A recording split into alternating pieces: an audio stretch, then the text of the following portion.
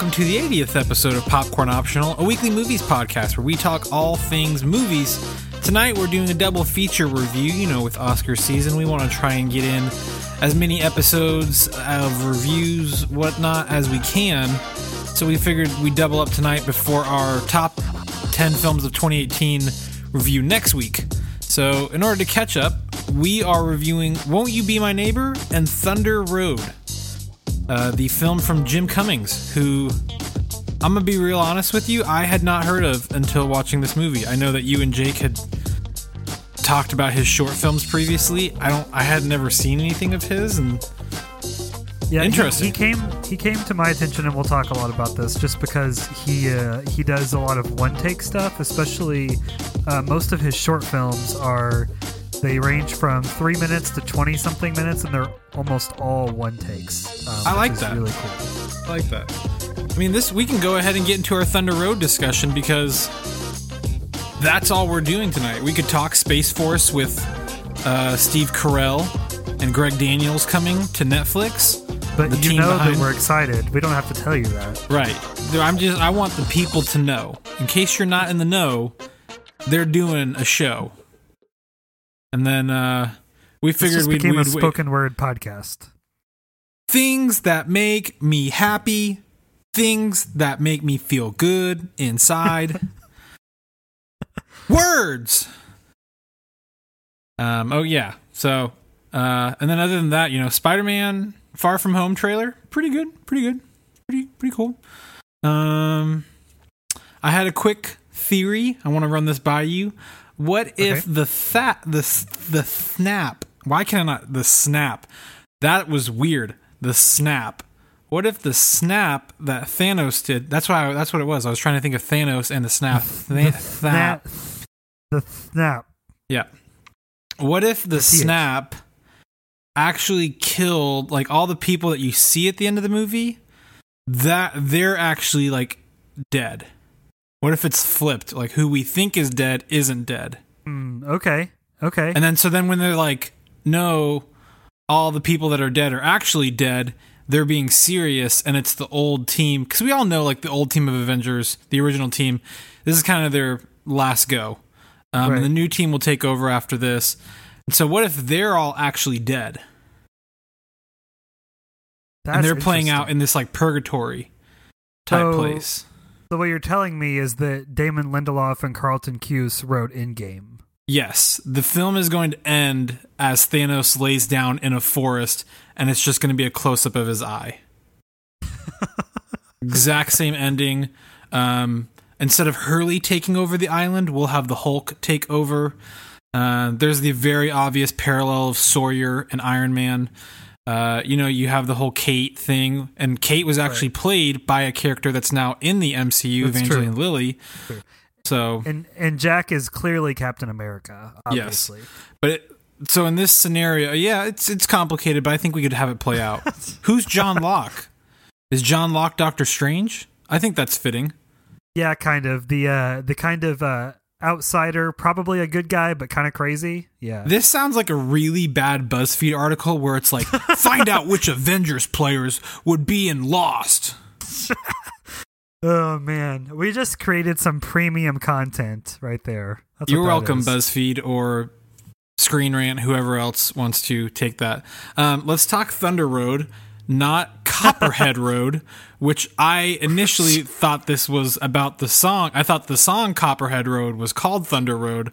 So when the song didn't play throughout the movie, I was like, no, or like in the opening scene when it's the kind of like he tells you what Thunder Road is, I was like, oh, not Copperhead. That song's not called Thunder Road. There's no line dancing in this movie. No line dancing. There are cowboy boots. Yeah, that's true. Button downs and t-shirts and polos tucked in with belt buckles and LSU. Pickup trucks. It has all the staples of Copperhead Road, but not the song. So a little bit disappointed. It doesn't even have the song Thunder Road, ironically enough, which I think the number one thing we learned from that is that Bruce Springsteen songs are expensive. I love that. I hadn't even thought of that, but that's such a perfect because I was like, oh man, the song never even plays in there. And then that's kind of a perfect understanding of like, oh, on a $200,000 budget, a good chunk of that would be taken up by a Bruce Springsteen song. Oh yeah, I bet to use that song prominently in the feature film cost you at least $25,000 at the. I would think even more than that. Yeah, with a big guy like Bruce Springsteen, because I know somebody whose music has been in big TV shows before, and I know how much they got paid for that. And that music wasn't as big as Bruce Springsteen music, and right. So I don't know. I have a feeling it's a lot. But all right, Thunder Road, the comedy drama from Jim Cummings. And it's got both. Okay, so that really threw me off. I knew nothing about this movie. Trevor, you texted us 2 weekends ago, and you were like, "Guys, Thunder Road's really good," and I'm like, "This is odd, a movie I've never heard of." And so I instantly looked it up, and it was like, "Oh, a comedy." And I was sitting next to Jake, and he's like, "Dude, Jim Cummings is so good." And so I'm like, "Oh, a comedy from a new indie guy. This is going to be great." That really threw me off. Because I was expecting indie comedy, and there were parts of this that I laughed very hard at, and then there were parts of this that I was like, "What am I watching?"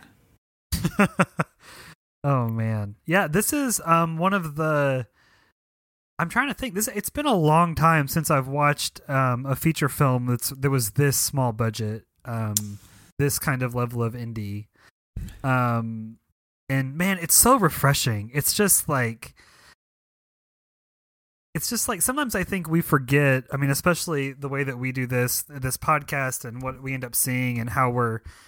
I mean, and on some level, what we review is dependent on what's available, not necessarily what we would want to see all the time.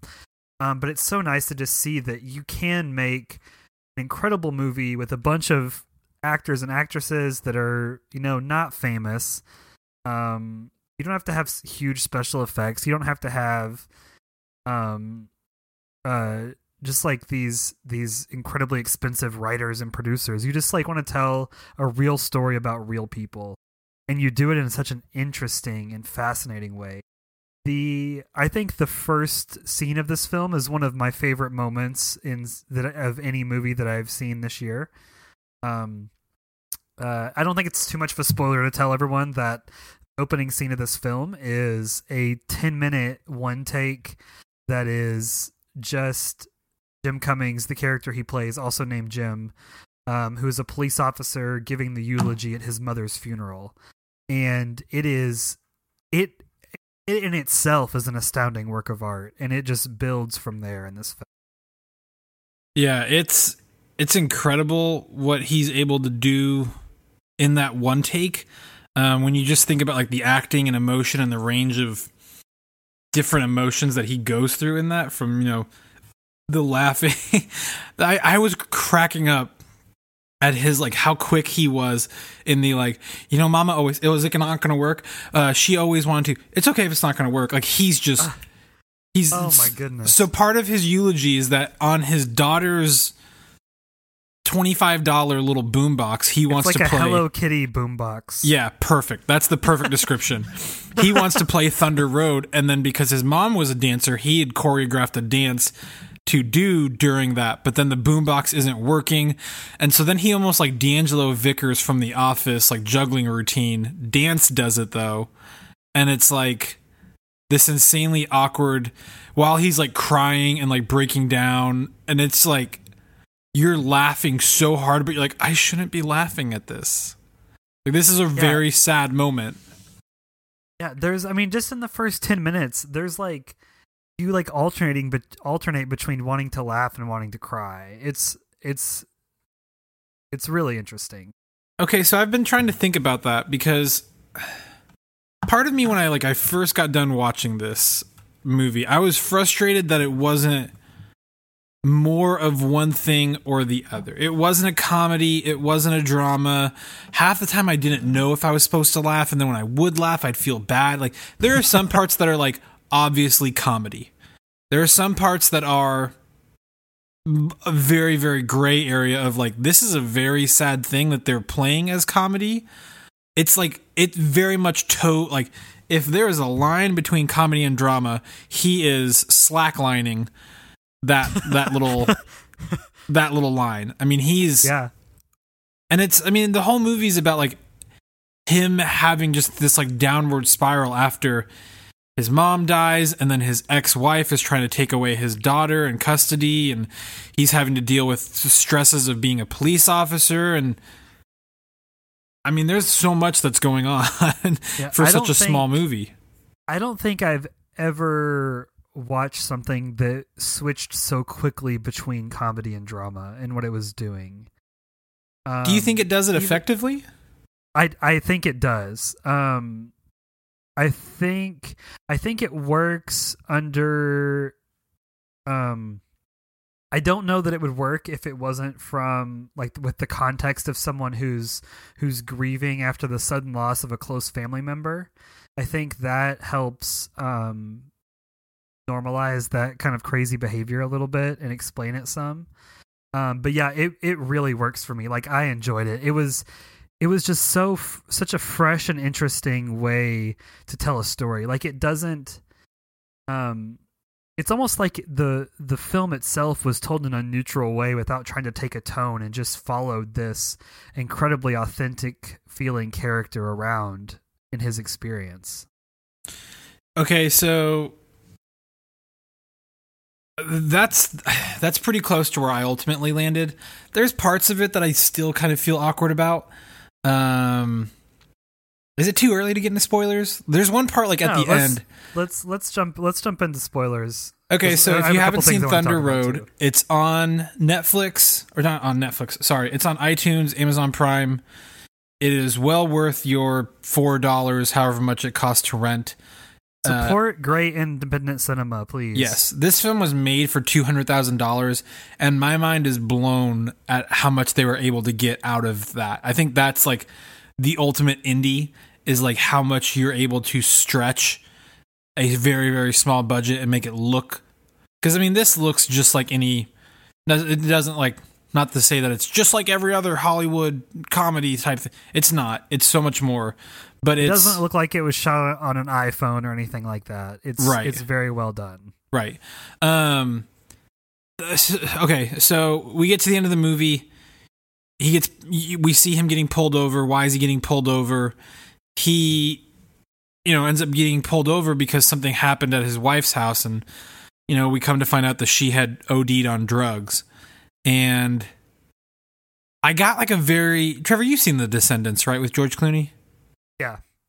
I got a very like Descendants vibe of like when Clooney's talking to his wife in a coma at that moment. But then all of a sudden he like kisses her hand, and it's like, oh, that's kind of, and then he smacks her. And I'm like, what? And who am I to say like, hey, that's a normal thing to do in that, or like that's not normal to do. Like, your ex-wife just OD'd after your mom's passed away. Like, it's like the portrait of a man with no filter. Like he's obviously like a good person who's trying to be a good guy. Like, despite his significant mistakes at times in this film, the character of Jim is really trying to be a good guy, but through his grief, he's like lost his filter. And we see that with what you were mentioning in just kind of the giving himself asides while he's talking.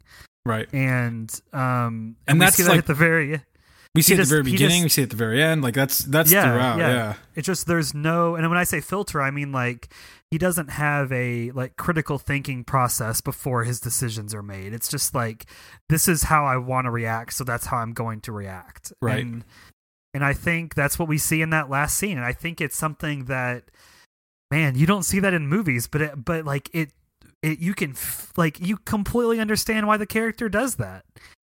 He's just like put him through hell and put him in this bad situation trying to take his daughter away, and then she just up and goes and basically is responsible for her own death by using drugs. Like, come on. Right. Yeah, it's definitely I think so much of this is like it's not a shot of life. I'm trying to think like what's a shot of life film that we've seen recently. It's not necessarily like shot of life type film where it's like not much happens, but you're just getting a window into these people's lives. It's more than that, but it's like less than a narrative. It's kind of between these. I don't know. I think because it feels so real. I don't know. This is one of those like films that I'm very conflicted on. I liked I got done with it. I was about to say I walked out of it, and I'm like, no, I watched it at home.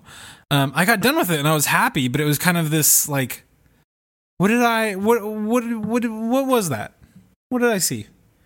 Did you leave the film feeling hopeful? Like, what did you like at the end of the movie? We get to this place where him and his daughter go to see a ballet performance, and they're kind of fighting before going in, and then she seems to be really into the performance. Are you left hopeful, or is it like one of those? That's what. And this is why the little things make all the difference when you're telling a story visually. Showing her leaning forward in her chair, just that little action, even if she's sitting back in her chair with a huge smile on her face, that means one thing. But her leaning forward in her chair, just completely enthralled. And all at once, you see the connections back to his mother. I think it gives closure to that story. It gives closure to the relationship between him and his daughter, with kind of starting to mend that they're in this together. And I really do. I think that little bit, it's just kind of a tiny little epilogue or coda of the ballet. But it makes the whole thing work for me, and it did leave me hope. Like, these are two people who are now in it together, and they are going to be there for each other. Right. These two characters really only have each other at this point. They're like, his ex-wife's gone, his mom's gone, he's not super close with his siblings. I mean, they moved to a new area. It's just them two. So child actors can always be interesting. I mean, they're really hit or miss. What did you think of Kendall Farr, who played his daughter? Oh, I thought she was great. Fantastic. The way she played the patty cake kind of stuff, that whole situation was fantastic. I thought she was really good. Did you ever feel like there was any part of this that was overacted? It's one of those things where I'm always, whenever somebody directs and acts in a film, I'm always looking for, I think my biggest thing I always look for is like, okay, did one of those areas sacrifice because of that? Like, was there, if he had just been able to focus on a director, would he have been better here? Or if he had been focused as an actor, would he have been better here?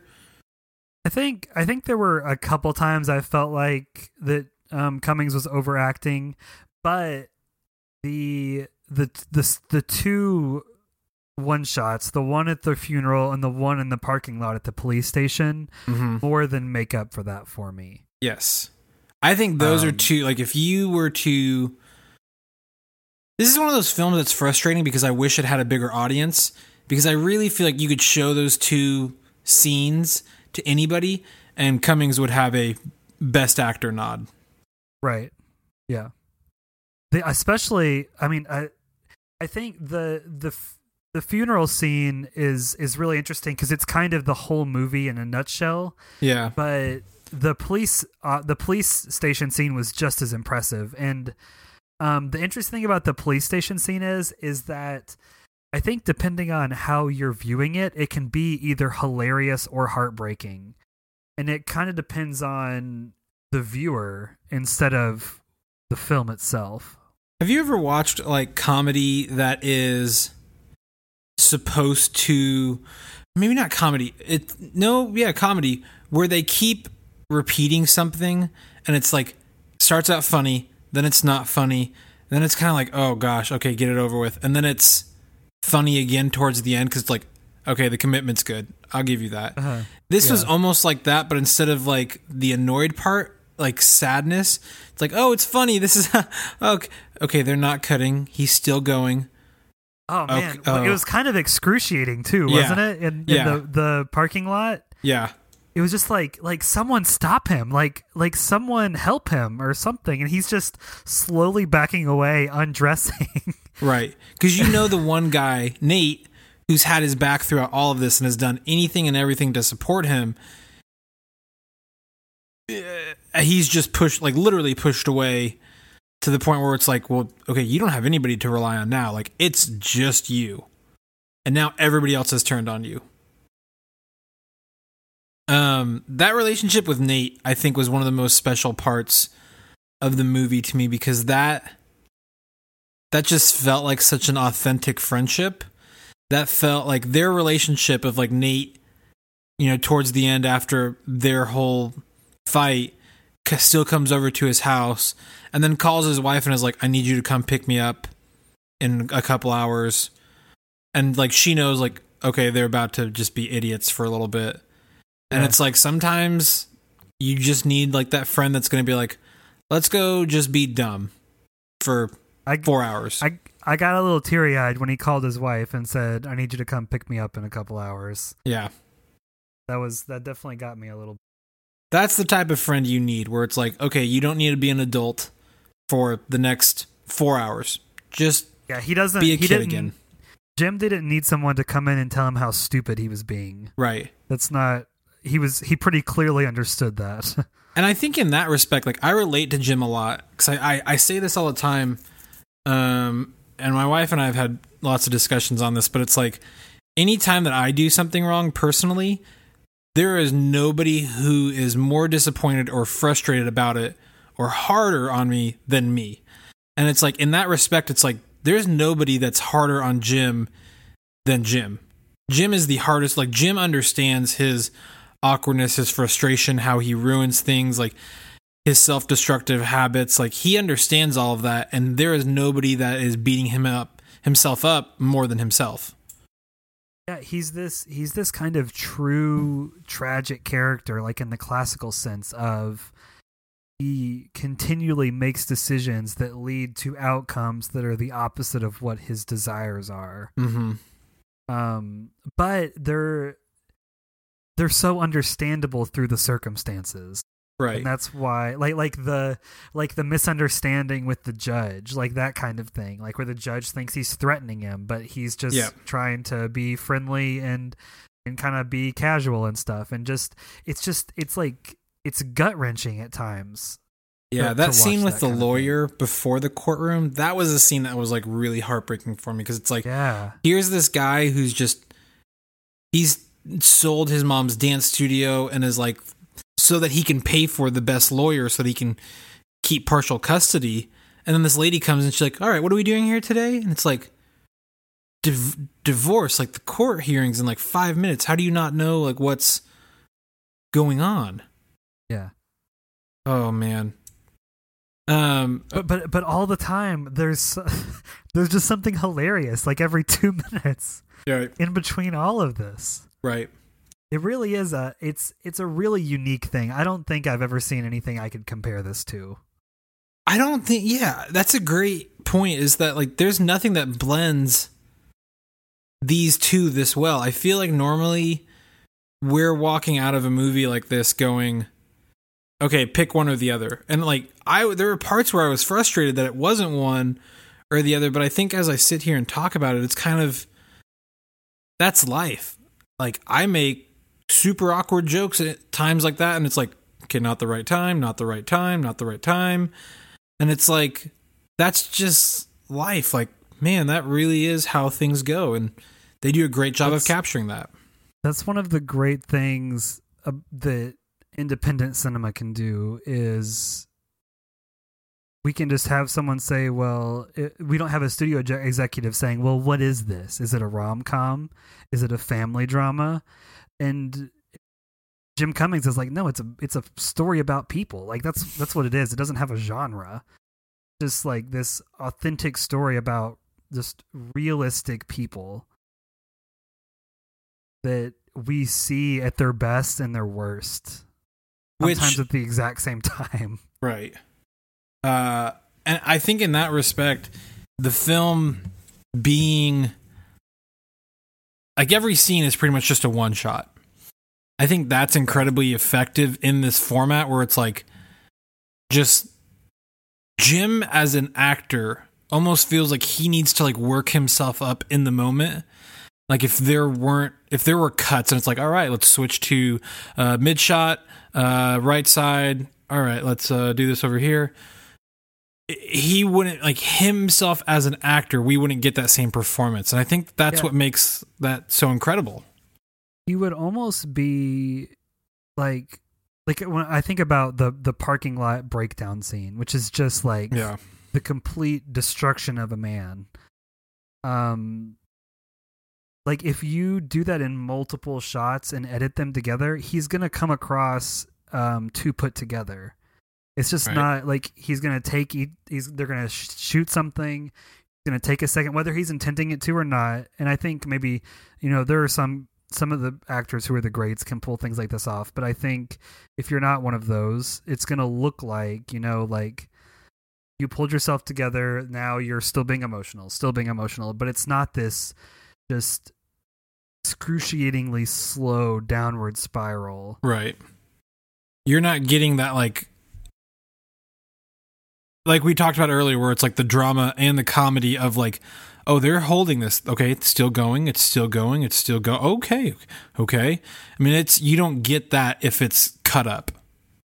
Right. It's the same thing that we talked about with Roma, and that's what makes some of those scenes in Roma so great. Yeah. Is that nothing to the extent of, there was nothing in Thunder Road to the extent of the hospital birth scene in Roma, but just that same kind of feeling where it's just like, this is real life. Like, we're not going to cut away from this because this is the real stuff that you need to see to understand the story that's being told. Right. You've got to get through this. There's no easy way out of like, all right, let's just cut. He's embarrassed. He's naked in a police parking lot. He's in front of all of his peers and his best friend. I mean, it's like, nope, we got to get through this. You got to get to the other side. What did you think? We almost kind of. I was going to bring it up a minute ago, but we went off. What did you think about him breaking his truck window open at the end? I mean, that's the most. Thinking back on it, it's like that's the most like unhinged thing you can do. It's like in that moment, like I think because he's been through so much garbage, like he's lost at that point. He's lost his mom. He doesn't have custody of his daughter. He's been kicked out of the police force. He just had gone to see his sister, and that didn't like go as he planned. And it's like at that point, you're like, any news you just assume is bad news. So then you start freaking out, and your mind starts racing of like, is my daughter hurt? It's not like what's going on? I think the build up to that is what makes that effective. Yeah, of like and also we have that same thing you were talking about where he does it and you're like, oh my gosh, he's going crazy, and then it takes a few tries, so you kind of chuckle for a second. Right. It almost like bounces off of there. It's like, well, that's not how the movies normally do it. Normally it's like, you get Tyrese, he wraps a shirt around his hand in Too Fast, Too Furious, and he just punches straight through it. It's like, no, this guy's got a stick, a wand, whatever they're called, the police wand, baton, and that doesn't even break it. Oh man! But then I think that where kind of how you said, where that's kind of the most unhinged. Yeah. He immediately reaches the moment where I think he starts to improve because his circumstances are such that he finds out his ex-wife is dead. He's got custody of the kid, and then now it's time to move forward. It's almost like whether he wanted to or not, like his time for grieving the way that he was is over. Right. And it's I think at the same time, this is going to sound bad, but it's losing everything like that is almost freeing then of like, I literally, like at that point, he literally has nothing. Like he has no ties to anybody. He has nothing. And so it's almost this like, I think probably for the first time in a while, he feels free. He's like, I have my daughter. Let's just go. I was talking about at the beginning with the song. Like they can do what the song says. They can pack up all their stuff and go wherever they want. And as Jeff Goldblum says it, life finds a way. Life finds a way. I mean, that's all I have. Do you have any other thoughts on this before? I don't know. It was wonderful. And the more I think about it, the more I talk about it, the more impressed I am with it. It's just a really interesting, fresh, unique thing that, was all shot in just within Austin, Texas for $200,000. I don't know how, they maybe took 2 weeks to shoot it, I would guess. Yeah. If that, and it's just, reminder as we joked about Avengers Endgame and its multi-$100 million budget at the beginning, that you don't need all of that to tell a good story. You just it's all about things that are authentic and real, and that's what resonates with people. Right. And you feel that passion throughout the entire film, and that's ultimately where I landed of like, you just know that this guy understands human emotion. Like, he just gets at least like where this character is. He is fully, and I don't know his backstory. I don't know if like this actually happened to him, so it's easier for him to get to this place. But it's like, I have a feeling Jim Cummings fully understands everything about Jim Arnaud 100%. And I think that's a beautiful thing to watch, of just a guy just exploring that character. All right, let's get to our final thoughts and ratings for Thunder Road.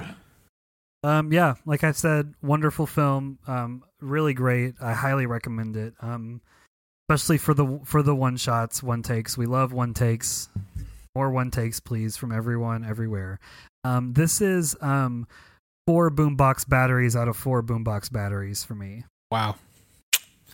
Yeah, that's a 100%. If I'm doing my math right. That's right. Oof. This is, man, when I like put this on my Letterboxd earlier today, I think I gave it a B+, and I felt pretty solid about that. But now that I'm sitting here, I'm like, I think this is an A. Like, I think that he just hit it out of the park. I think Trevor, you're right. You said it best when it's like, I don't think I've ever seen anything like this. And ultimately at the end, I felt hopeful. There was a redemption. There was, you go on this full journey with this character, and it's beautiful and authentic. And this is an A. You know what? I'm going to say it. This is an A. I would not be surprised if next week this ends up on my top 10. Same. And the next film that we're about to talk about, I wouldn't be surprised if that ends up on my top 10 as well. Won't You Be My Neighbor, the Fred Rogers documentary about the man, the myth, the legend, and I'm going to go ahead and get it out of there. Last week, I put Fred Rogers on pending for honorable mentions. I just want to say this right now. I feel like a real big idiot. For doing that. Okay, we knew that you hadn't seen it yet. We talked about that, so it's fine. I want to say this. I think where I got hung up was on the fact that Fred Rogers has passed away.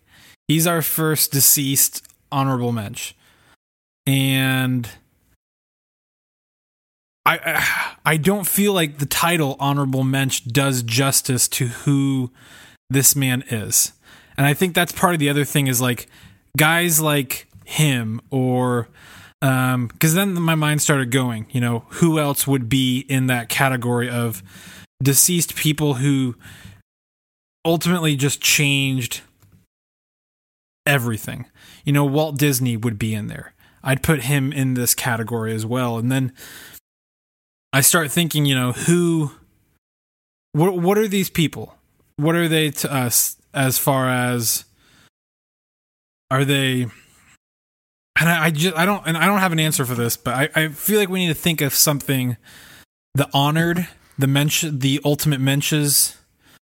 I don't know. I feel like there needs to be a. There's definitely there's this level of transcendence. Yeah.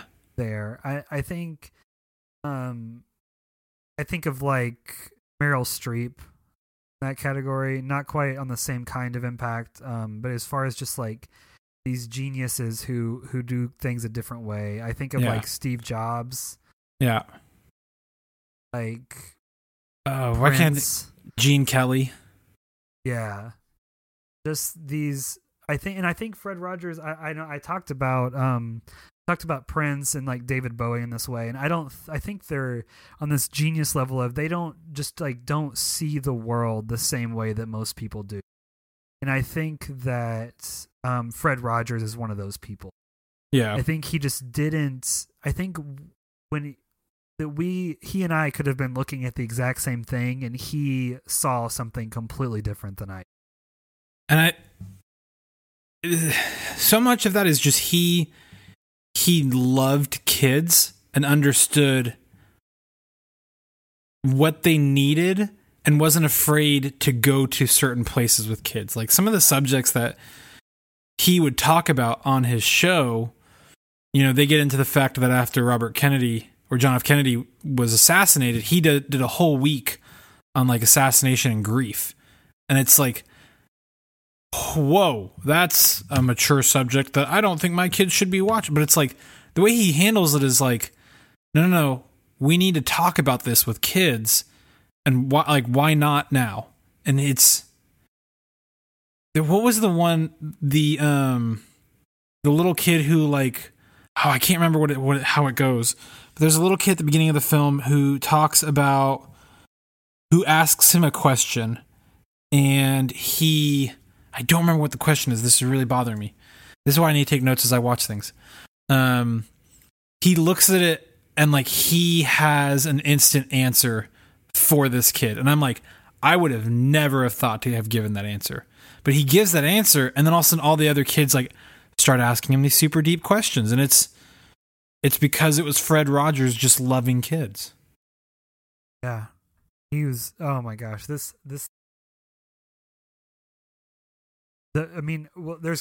two things going on here. One, Fred Rogers, the man, was astounding, and two, the way that this documentary tells its story and kind of dives into that to show you was also really impressive. Yeah. Just so much, I don't even know what else to say about this. Like, just the idea that, he had been making the show for several years and he thought that he had made enough. They had like 400 episodes and he was like, all right, that's enough. We can syndicate them, all that kind of stuff. And then like just a few months later, he was like, no, actually we have a whole lot of other stuff that we need to talk about. Right. And then he kept doing it for 20 more years.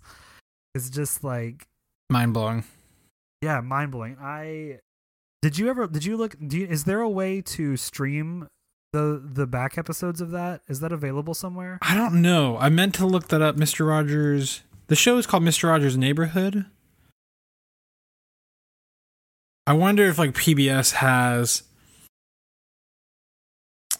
it or something. There's something on PBS. Watch Mr. Rogers anytime. We're pleased to present 26 full-length classic episodes. So PBS Online has episodes online. I don't know. On Amazon, you can. Oh, it's on Amazon Prime. Okay. There are 7 seasons on there. The first season has 15 episodes. There's also all of Daniel Tiger, which is the new animated version that takes inspiration from it.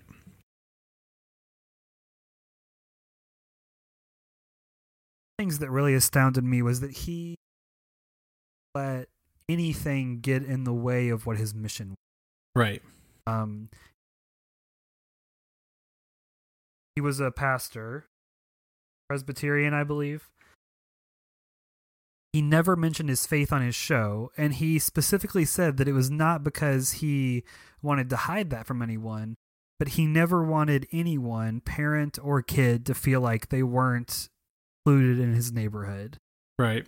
And just like to have that kind of opinion and when he's making the show and to do that very specifically, very intentionally is really impressive. Just I don't know, it's just like astounding, just the way that he like you said, the way that he knew how to communicate with kids. It's like he just never forgot.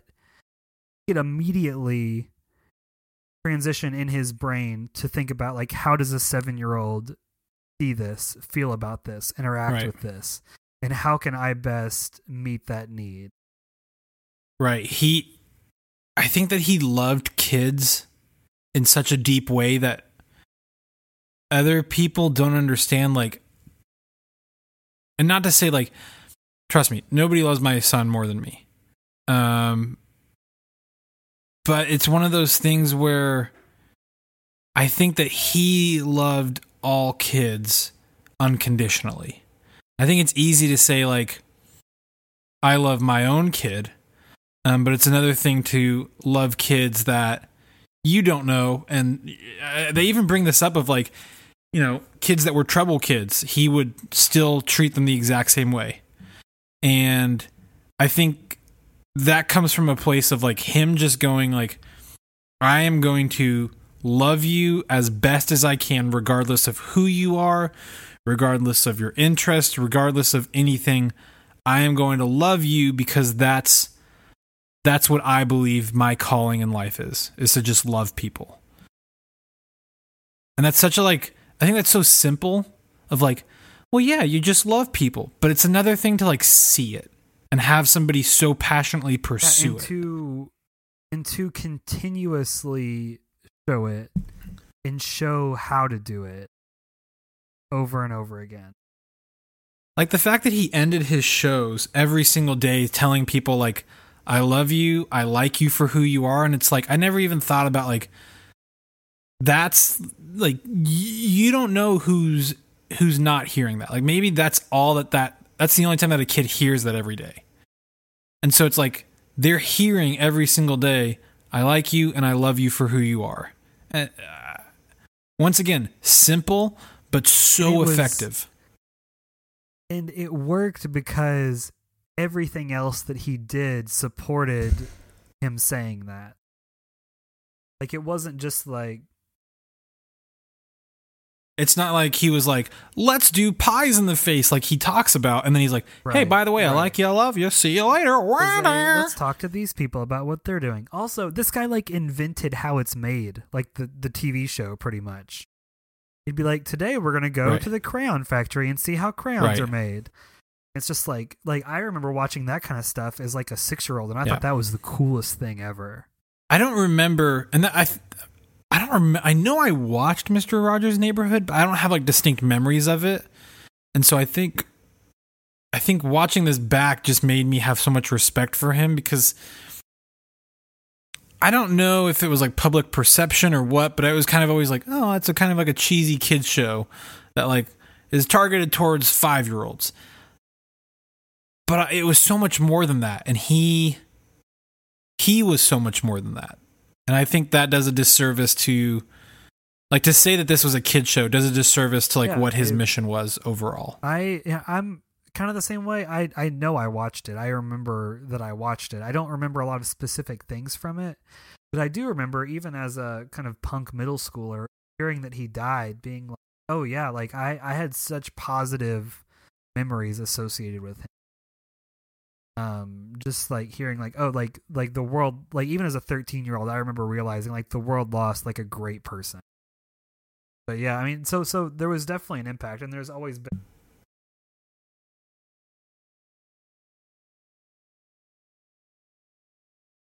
I think the way this is told is really interesting. I thought hearing from his wife was really interesting, how she was just as astounded by him as everyone else was in a lot of ways.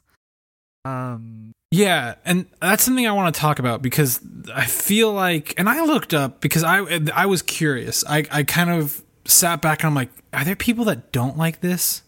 Are there people that are like, oh my gosh, that movie is terrible? And there are people that don't like this. And a lot of the frustrations come from the fact that they feel like the film kind of copped out and didn't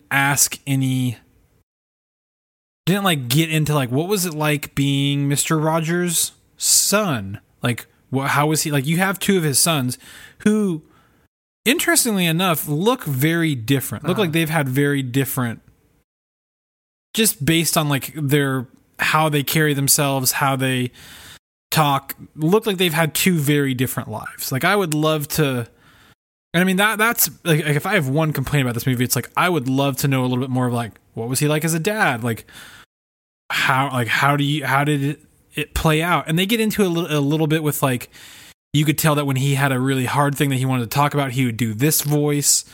But I'm curious of like, and obviously his sons seem very fond of him. But I just would love to have like more of like a deeper dig, not like dig as in like a diss on him, but like a deeper dive into who like he was outside of this. Yeah, I mean, I don't know. That's maybe another story for another day that would be interesting. But I think this is. I'll be curious to see if the Tom Hanks feature film gets into that at all. What did you think? I mean, so this talks a lot about Fred Rogers as, I don't know if like humanitarian or activist is the right word, but obviously, you know, him being in the pool with the mailman, who at the time it was a controversial thing for a black man and a white man to be in the same pool. Yeah, and he like the way that he did these like really. Not mailman, Officer Clemens. Yeah. Sorry, I don't know why I said that. Yeah, the police officer. Yep, there. Yes, the mailman was named Mr. McFeely. Is that right? I think so. Yes, Mr. Clemens. The way that Mr. Rogers devised these really subtly subversive things was incredibly clever. Just like the like you said, the pool thing, the message that he was sending, early 70s. Which I think, like, watching back like those clips, it's totally a thing that if you watch as a parent, you're like, wow, that's powerful. But if you're a kid, it sends an incredible message of like, that's the normal. Right. And like, that shouldn't be anything weird. Like, a kid is like, oh yeah, it's his friend. He's cooling off with his feet. Like, it doesn't mean any.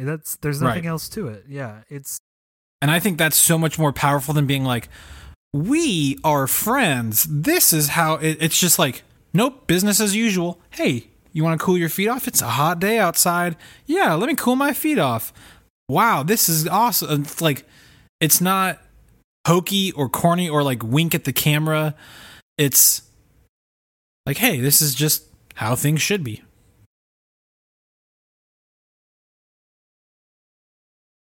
Covered a lot of stuff with disability as well. That was a pretty common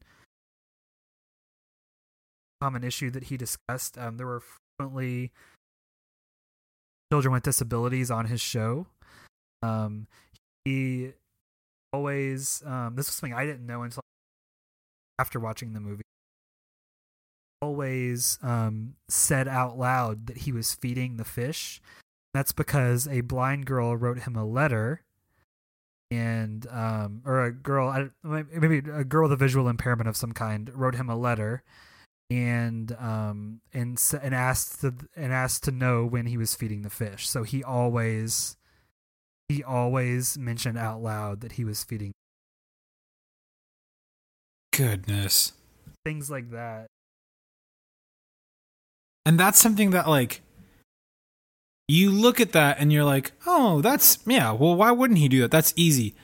But to that little girl, that probably meant the world. And maybe like nobody else ever thought of that. Maybe nobody else that ever watched the show was like, hey, that's cool that he says that. But for that, like, he was doing that to be like, I see you and I hear you. And that, like, little things like that of like, he could easily have disregarded that and been like, that's one person, who cares? But it's like, no, that's going to mean the world to her. And that's such a powerful thing. This is a documentary that I put in the same category as like Life Animated. Life Animated is a documentary about Owen, a kid who, when he was 3, just kind of stopped speaking. They took him to doctors, found out that he was autistic, and then kind of retaught himself how to speak and how to relate to people through Disney movies. And I think that shows the power of, what Walt Disney was doing. And I think this and the same shows the power of the visual medium. I think this shows like how much movies, TV, things like that connect us, and how much they can change us. And like Fred Rogers, like, not to be like pretentious, but like he held that in such a high regard and used it so well. Yeah, there's this awesome quote I found earlier. In an interview with CNN, he said, "I went into television because I hated it so, and I thought there's some way of using this fabulous instrument to nurture those who would watch and listen." Wow. Thinking about things that way, like, this thing is awful, but it could be so great, and that's why I want to do this. Whereas it's so easy for us to say, this thing is awful, let's ignore it and stay away from it. Yeah. Another thing that really struck me about him, kind of along these same lines of what we've been, those clips of him testifying before Congress, and just, he's like he was like the exact same demeanor that he was on his show. It was like striking to me. Like, he was very calm, patient. He like recited the words of one of his songs, and just like all of that was unlike any recording I've seen of a congressional hearing before. Right. That's something like you see in a movie, but like never happens. Like, guy goes into, or people go into a room trying to testify about this, and person after person, and the mean man up on the bench is just, well, let's get this over with. Oh, that's nothing. And then like one person at the end just hopefully walks in, and just by being kind and showing the importance of what he's doing wins the cold heart. I mean, it's like the Grinch. It's like his heart grew 3 sizes right there. You could maybe like make a whole movie off of that. Just like that whole deal with him giving his testimony, and the congressman being like, "Oh, well, you've actually won me over. You did this. I guess you got your funding." Yeah, I feel like there was multiple events from this documentary that I was like, I would watch a movie, an hour and a half movie on that single thing. This film takes a really, I'd have to watch it again, honestly, to tell you truly kind of what the structure is and how it's organized, because it felt like it just all flowed so well. I never felt like it was... Is this our first documentary that we've reviewed? I think so, actually. Okay. It is. And I think what separates... I mean, a good documentary to me is something that's interesting and important.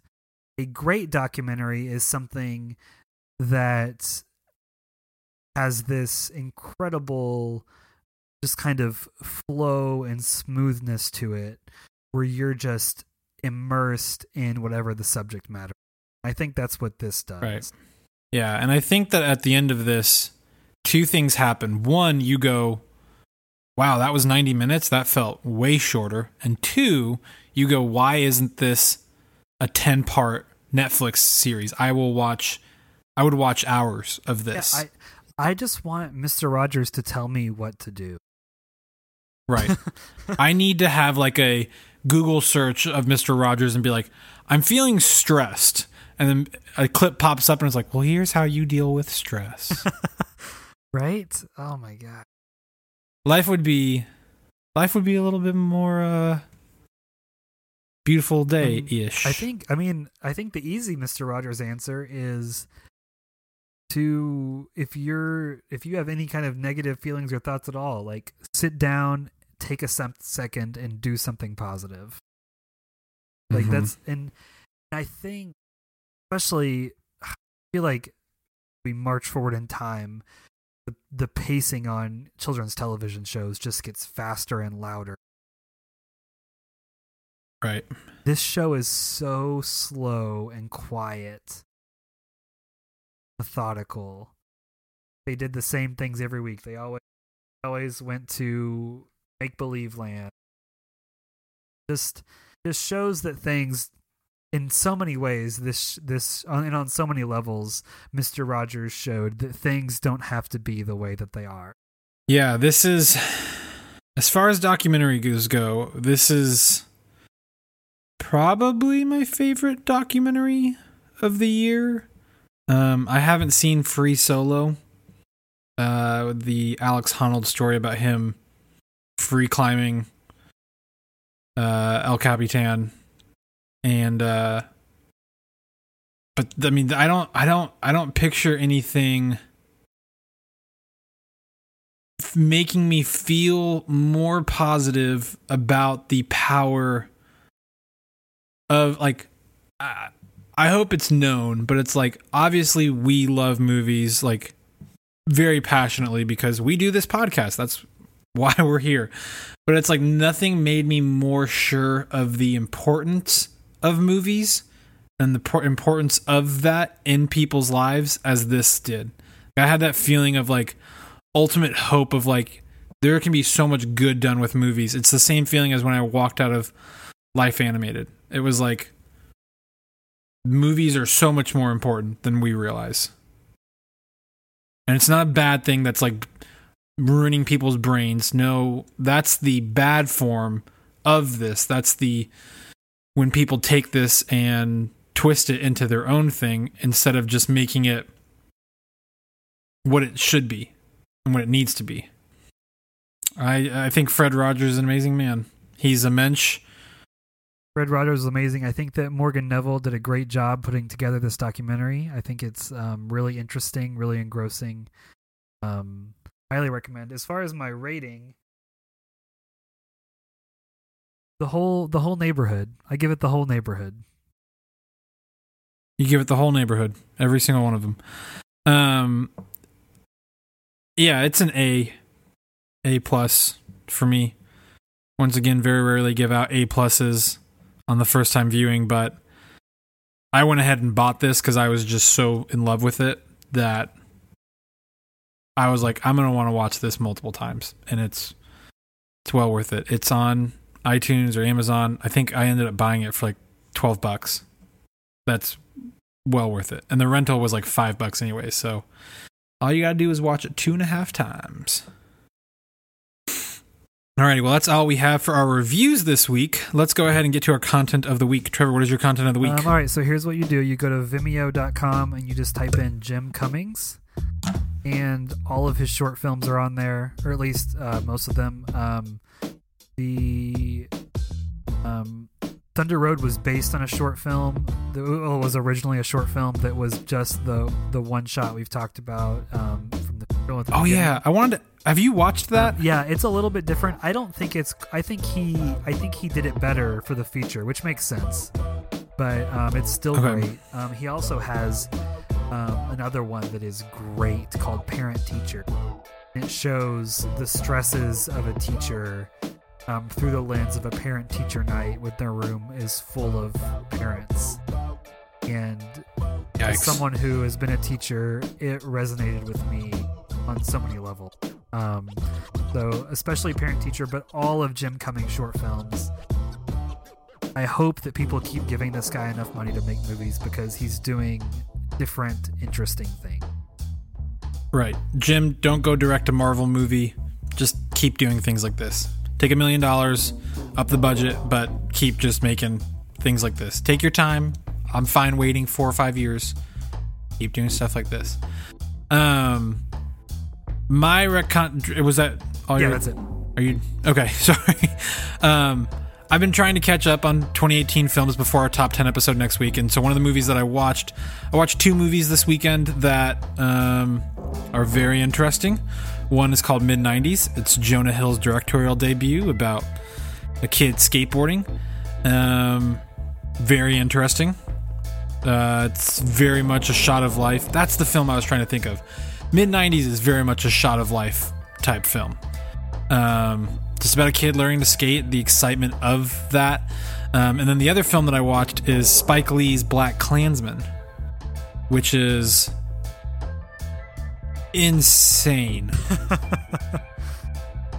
I don't know how else to describe it without like just talking about the entire movie. Haven't had a It's chance to mind-blowing. see it yet. Well worth it. Well worth your time. It's also John David Washington, son of Denzel Washington, deserves every role He deserves all the nominations. He is incredible in this movie.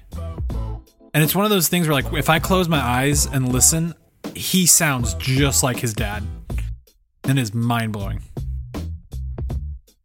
So, also probably one of the bleakest endings of a movie I've ever seen. So, be ready for that. That's all we have for this week's episode. We will be back next week to do our top 10 films of 2018. We'll also be talking our bottom films from the past year, what films we disliked. But we'll be going through each of our top 10. Most disappointing film, too. I like that. That one locked and loaded. Because there are definitely films. Predator? No, that was disappointing, but not the most disappointing. Oh, okay. All right, that's fair. If you've enjoyed listening to us, you can go find us on iTunes or Spotify. We're on both. You can find all of our episodes on both. Subscribe, rate, review, follow us, whatever you do on either platform. Do that so you don't miss an episode. The other thing that'd be great is if you shared us with your friends and family. Said, hey, you like movies, I like movies. Listen to this podcast. They talk a lot about movies.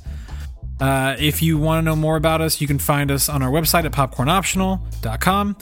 Best place to interact with us would be on Twitter at popcornoptional. My name is Cameron Slanina. You can find me on Twitter at 321CamyTime or on Letterboxd, a movie app, at C Slanina. Trevor, where can we find you online? I'm on Twitter, Instagram, and Letterboxd, all Turbo Trevor. Jake is at jakebrown.tv on all of the social medias. I think he's on Letterboxd as jakebrown.tv. I'm not sure. But yeah, that's all we have. Until next time, we hope you have a great week. Watch some movies, and in the words of Truman Burbank, if I don't see you, good afternoon, good evening, and good night. They'll be good.